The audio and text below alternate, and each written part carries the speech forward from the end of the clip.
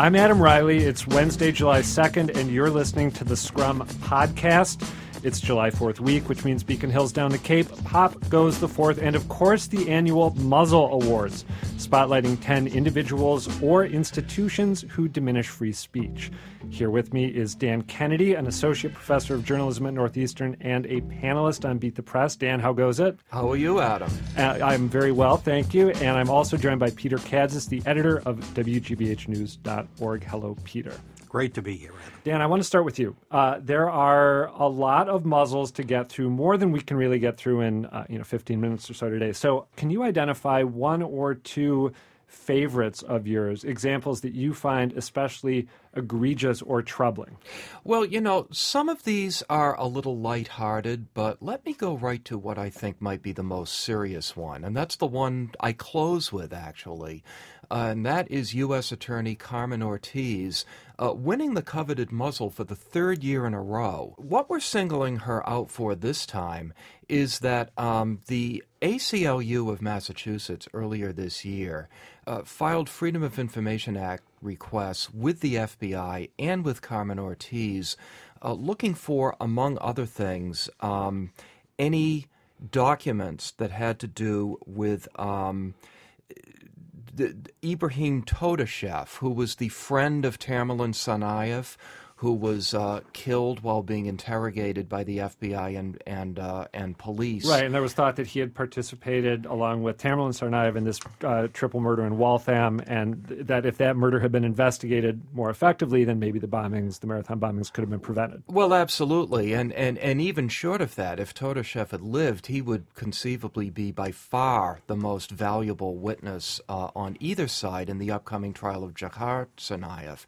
And the thing is, Carmen Ortiz never even responded to the FOIA request, according to the ACLU. So they have filed suit to get that information out there.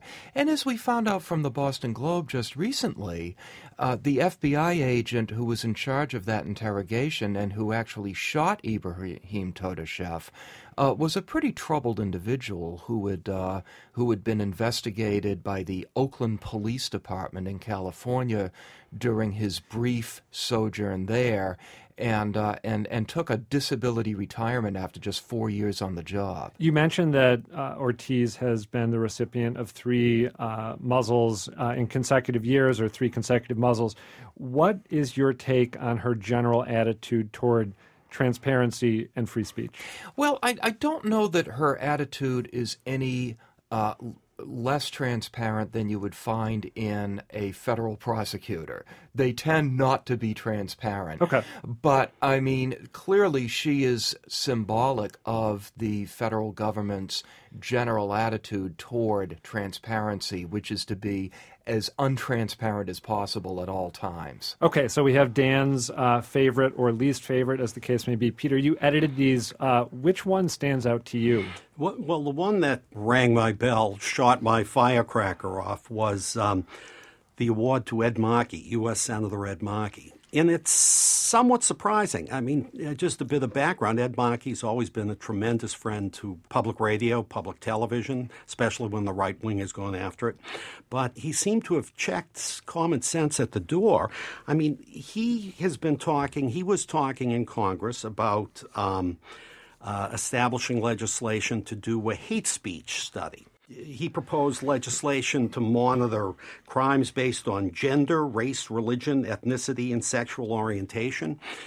I mean, for a man who makes his living bloviating on the floor of the U.S. Senate to start policing the bloviation of the rest of the citizenry is pretty troubling. Peter Kadzis, let me make sure I understand this correctly. Did he want to ban such speech, or did he simply want to study it and look at how it was playing out online? If so, if he just wanted to study it, what's wrong with that? Because this is a step towards banning it.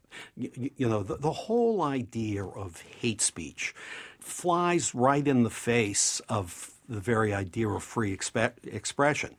We all know what it is when we hear it, but people have a right to say things you may find vile.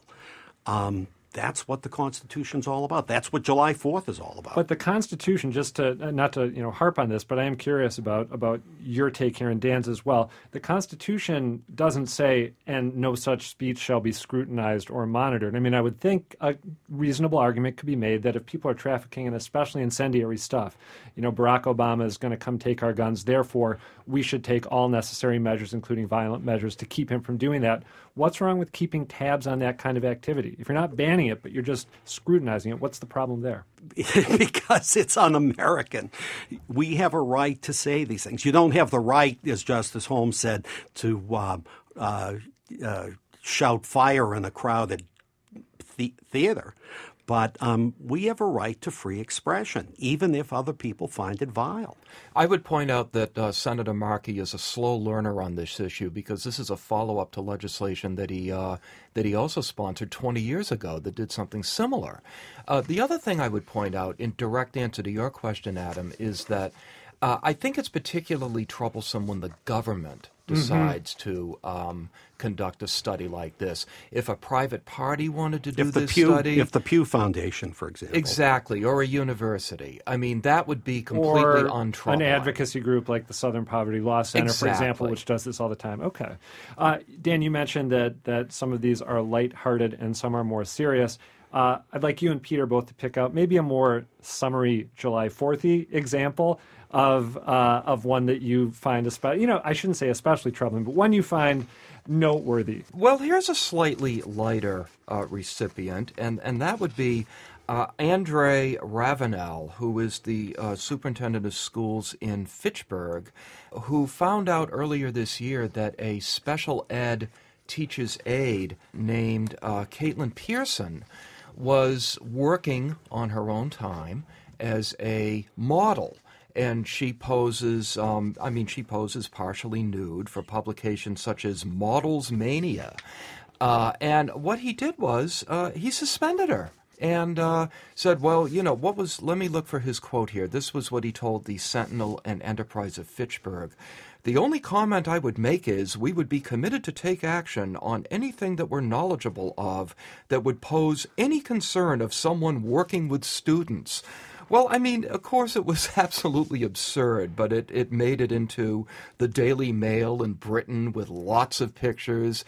And after a short time, she was returned to her job, of course, because she'd done nothing wrong. Peter Kazis? Well, I'm with you that she had done nothing wrong. Being a lingerie model, an underwear model, is not against the law. So saith the, 50-something men in the... You're kind. What's an interesting dynamic here is that public officials are often better off acting than not doing anything. Someone obviously complained to him. If he hadn't done something, he might have been pilloried. It's one thing. Then he was, of course, pilloried by free speech people. And actually, the general public seemed to sort of chuckle this one away. But how does a public official keep their grounding on an issue like Peter this? Kazis and Dan Kennedy, let me ask you a little more about the principle at work here and why you are sure that he overreached. I remember seeing the pictures that she posed for at Disclosure. I'm a 40-something guy talking about this case, so I come at it from my own perspective. But that being said, the pictures weren't especially objectionable. You can see stuff like what she was doing in the grocery store on any given day. But let's say, hypothetically, that instead of posing in partial undress, she had been acting in hardcore pornography. And that the school administration learned that she was acting in films that perhaps contained content that was even more objectionable to parents or members of the general public, and that on the basis of that, the principal said, no, she can't do this while at the same time she's educating kids. Would that have been an egregious violation of her free speech rights as well? Well, Adam, you're hitting me with a hypothetical and asking for an instant reaction. And yeah, we're having a chat. It's a podcast, man. I know. Just because you had mentioned that she did this in her own free time. Okay, so does someone in her role have the right to do anything in their own free time or only certain things up to a point? I think that they have a right to do anything that's legal in their own free time. And here's the way I would answer that. I would say that the school system would have no right to take any action unless it did become a distraction. If it became that, all the kids were mocking her and people were picketing the schools and that sort of thing, then I guess maybe some sort of action would be appropriate. But absent that sort of thing, I think anything legal is fine.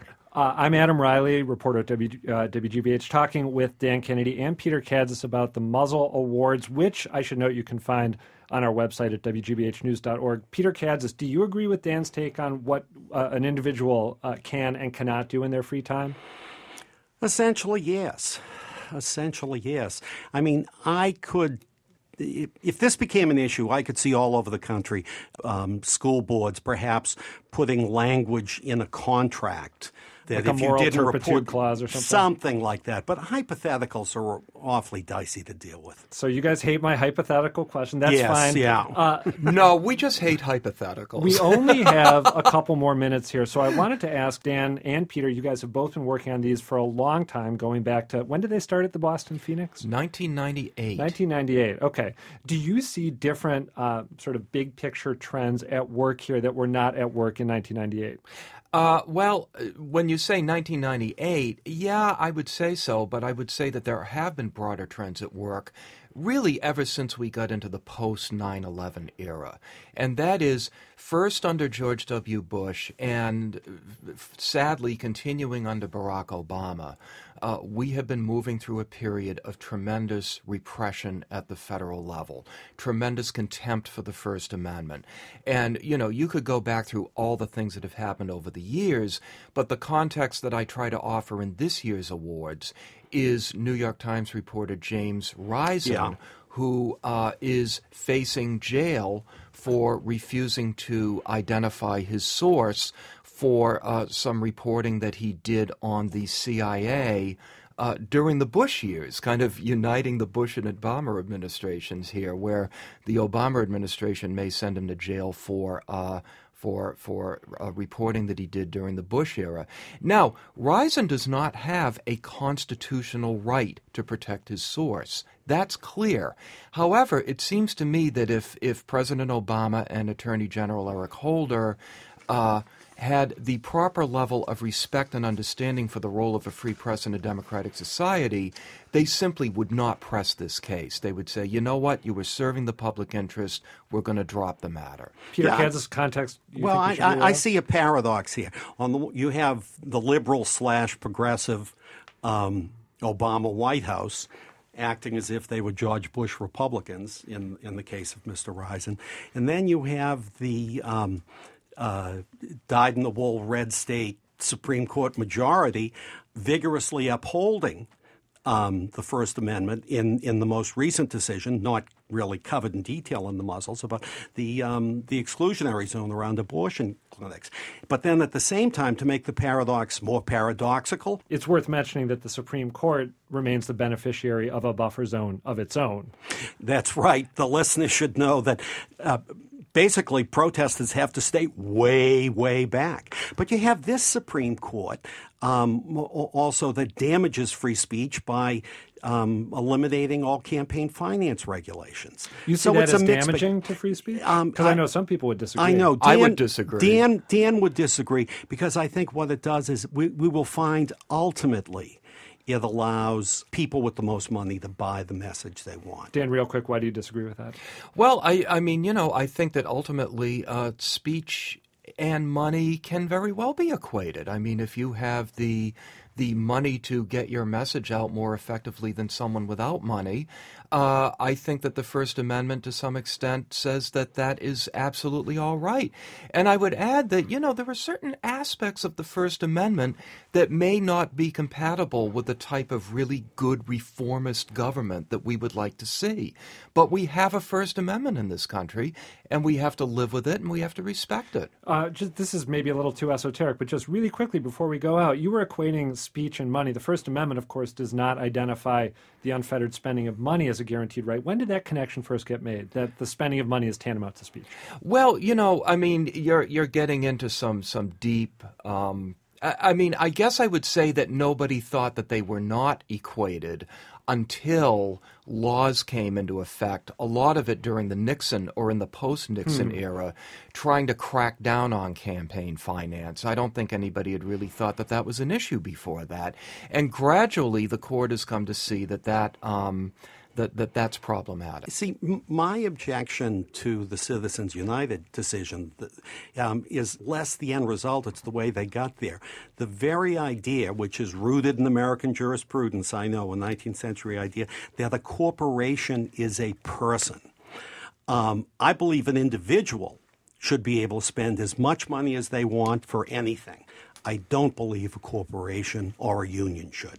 And I may agree with you on that. Okay, we will leave it there. That's going to do it for the Scrum podcast this week. Thank you for joining me, Dan Kennedy and Peter Kadzis. It was a real pleasure.